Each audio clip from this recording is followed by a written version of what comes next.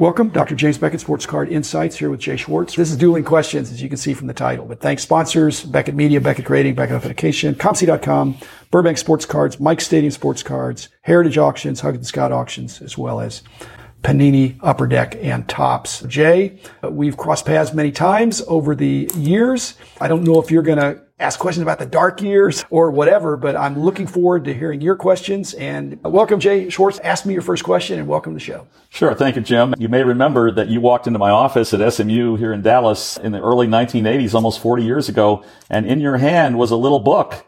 And it was what is now known as the Beckett One. So my first question is, what inspired you to start Price Guides? I actually started in 76 with a price survey. I was a newly minted PhD in statistics and had done scholarly articles such that I eventually got tenure. But that wasn't giving me the same satisfaction as the hobby. I could see that there needed to be a price guide out there. I did a price survey that was national in 76, 77, 78. And then in 79, I had a number of individuals ask me to expand it and sell it and make it more popular. Denny Eckes was my publishing partner in that, really encouraged me to go for it. He said, whatever you don't want to do, I will do. We'll get it done. I know you can do it. I spent the next 9 months of my non-professorial time prepping that first book, which really, for people to know that the first of something is really where you break the ground. So thank you for purchasing that book because the rest was history. Excellent question. Thanks, Jay. Okay, first question for you. You've mentioned that you had this momentous theft. So what advice do you have for victims of hobby fraud or theft? Because I have another friend who's been here who never really recovered from a theft of his collection. And he just really never recovered. He had a great passion for cards and baseball. So what advice do you have for victims of fraud or theft or fire or flood or whatever? Because that stuff happens and you redeemed it. Yeah. So the first thing is be very careful in choosing an insurance carrier. And then carefully examine the rider or the policy to make sure your entire collection is completely covered. The next thing that I would say is you absolutely need to videotape your most valuable collectibles because any insurance company is going to try to beat you down as they did with my collection such that you're going to get far less than what the value is. And then obviously you need to put your collection in a safe place. And I failed that test thinking I had a safe place, but it wasn't as safe as I thought. So I would recommend people, if you've got something like a Mantle Rookie or Gowdy Ruths or something like that, I would get a safe deposit box at a bank. Which I have done. So thank you. That's a ratification that I am on the right track. Thank you, Jay. Okay, your turn. Your question for me. Jim, if you could name your favorite set of all time, what would it be and why? Probably 56 Topps. It's the first card I ever laid eyes on. It's artistic. There's action. I'm guessing your favorite set is 55 Topps, or pretty close to it. That might have been your first one. But anyway, 56 for me. And I think that's favorite. When I did my Roberto Clemente painting that Bart Forbes, I commissioned him for that, put it in the style of 56 Topps. My first was 55 Bowman, and I love those TV cards. Okay. But frankly, 55 Bowman color, 55 Topps, it's a little before our time. I wish I were 5 years older because I would have loved ripping those 53s. That would have been great. That's totally a classic set. Totally agree. Okay, what would you advise people in terms of buying collections versus buying singles? In the sense that in order to buy a collection and to really process it, you have to have a lot of knowledge. Buying singles, you can say, this is a good deal on this card. Buying a collection, it might be an even better deal, but you're going to get some you want, some you don't. So what advice would you give to somebody that's trying to figure out, do I want to just buy only what I want or buy a collection? Frankly, Jim, I think buying a collection is more economical. It's just, are you willing to invest the time to really thoroughly study what's in that collection? And frequently when you go out on a card buy, the seller doesn't want you to sit there for 3 or 4 hours pouring through the collection. This is where you have to be really quick on your feet and identify the more valuable assets and try to put together a deal that will be beneficial where you've got some margin to work with. Now it seems like everybody's a dealer and everybody's buying. So finding these great finds, the Alan Rosen find, Mr. Mint and all those things, those kind of finds are just not out there. And garage sales and antique stores, everybody is looking for very collectible baseball, football, basketball cards. So it's a much different game now than when we were younger. So do you mainly buy singles now? I mainly buy singles, and I only buy graded singles. Okay. So my question now, Jim, is what advice would you give for a beginning collector? And I can ask this in 2 parts. If you're, say, a 12-year-old boy, would you buy like hot rookies? or would you buy vintage? And the same would apply to, say, a 35 or 40-year-old guy who's now he's got some assets.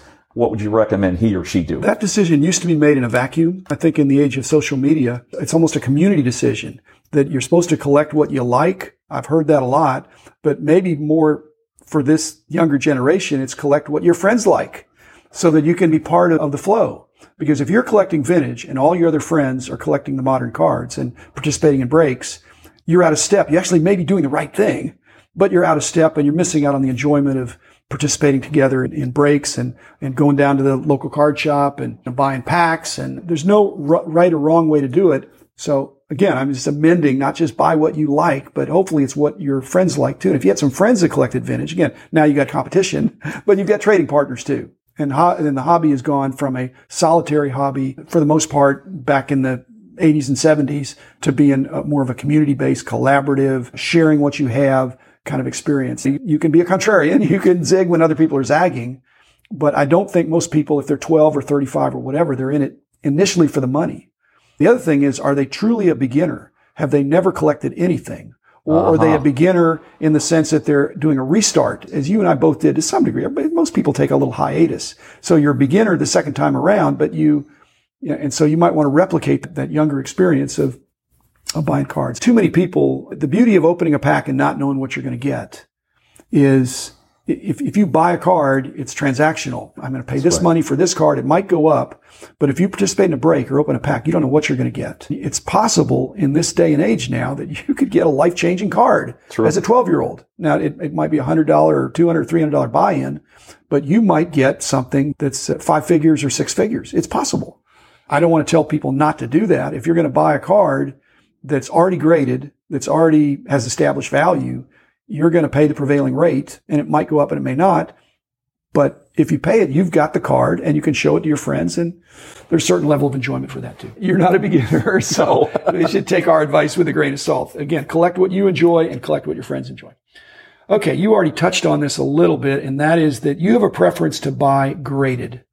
But with your extensive experience and having had a lot of raw cards, I'm not saying that you can technically grade your cards, but if a raw collection came up, what would you be concerned about? Would you pass it by if it was an offer that was too good to pass up? Or would you be suspicious? So have you turned your back completely on buying raw? Or what advice would you have? Because a lot of the collections that come up that seem to be a good deal are raw, or not graded. Yeah, that's a great question, Jim. And this is something that I think your listeners should really pay attention to, is that you may remember that back in the 80s when the hobby was starting to really explode, and I remember vividly one of the earliest cards that was on our radar was the Pete Rose rookie. And I remember as a national show dealer, I think it was at the Atlanta National, I forget what year it was, but word was circulating amongst the national show dealers that there are Pete Rose rookies that are out, that people are shopping. And what I'm leading up to is the fact that the forgeries then were relatively crude to what they are today. So when you're buying raw, you need to be exceptionally vigilant, particularly if the deal is way too good to be true. The forgers are out there in force, and frankly, unless somebody who either has had experience as a grader or you really have enormous trust in, I probably would not recommend you buy the really high-end cards unless you have a high degree of confidence that it's authentic. Just having a loop is not enough. The way cards have been reproduced will vary in enormity between crude reproductions and sophisticated ones. So that's one aspect. Another aspect is the doctoring of cards. Now we've gotten to a point where paper technicians can rebuild corners. We've heard about card doctors and all of that. I'm very wary of buying anything raw unless it's relatively low-value commons or low-value Hall of Famers. Unless I've got a friend who's a grader or has been a grader, I'll probably pass. Excellent answer. I do think that the counterfeiters, the fraudsters, are not doing 61 Topps commons. Correct. In their reproductions. If you bought a very large collection that didn't have anything spectacular in it, maybe you'd think that might be okay. Let's see. Your turn? I've got a little bit of a curveball for you this time, Jim. Okay. What living sports star would you most want to have on your podcast and why? Living sports celebrity star, whatever you want to call it. Living sports star. Maybe Michael Jordan. I think he's got a mystique. He's created a brand that's transcendent and has a lot of, I don't know that he'd do dueling questions with me. I think he'd want to stick to what he wanted to talk about, but an amazing guy.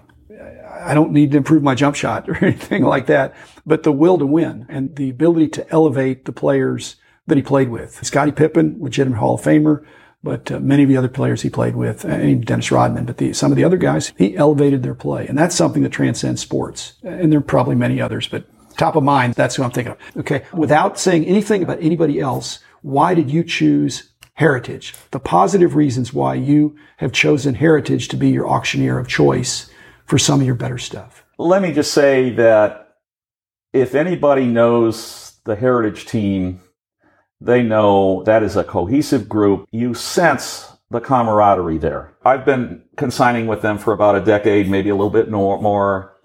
And you just get the sense of class when you're with them. And by the way, I have consigned with others as well.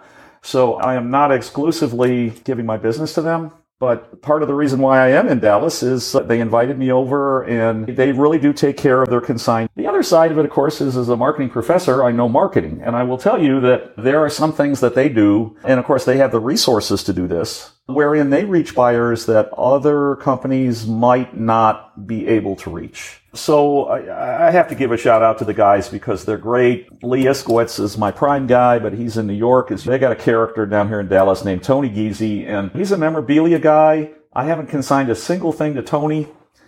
But just to show you what kind of teddy bear Tony is, he's a Wisconsin guy and I'm a Chicago guy. So we got the Packer rivalry to talk about. But he says, Jay, I want you to come out to my house. We're going to have beer and brats, and then we're going to take you to the ball game and see the Rangers lose another game. I go, I could handle that. The last time I saw Rangers here was when Mike Witt threw the perfect game in 1986, and that was at the old ballpark. I love to be around visionary people like this guy, Jim Beckett. I met him years ago, and I would call him visionary. It's great to be part of this whole scene. Thanks, Jay. We will be back again tomorrow with another episode.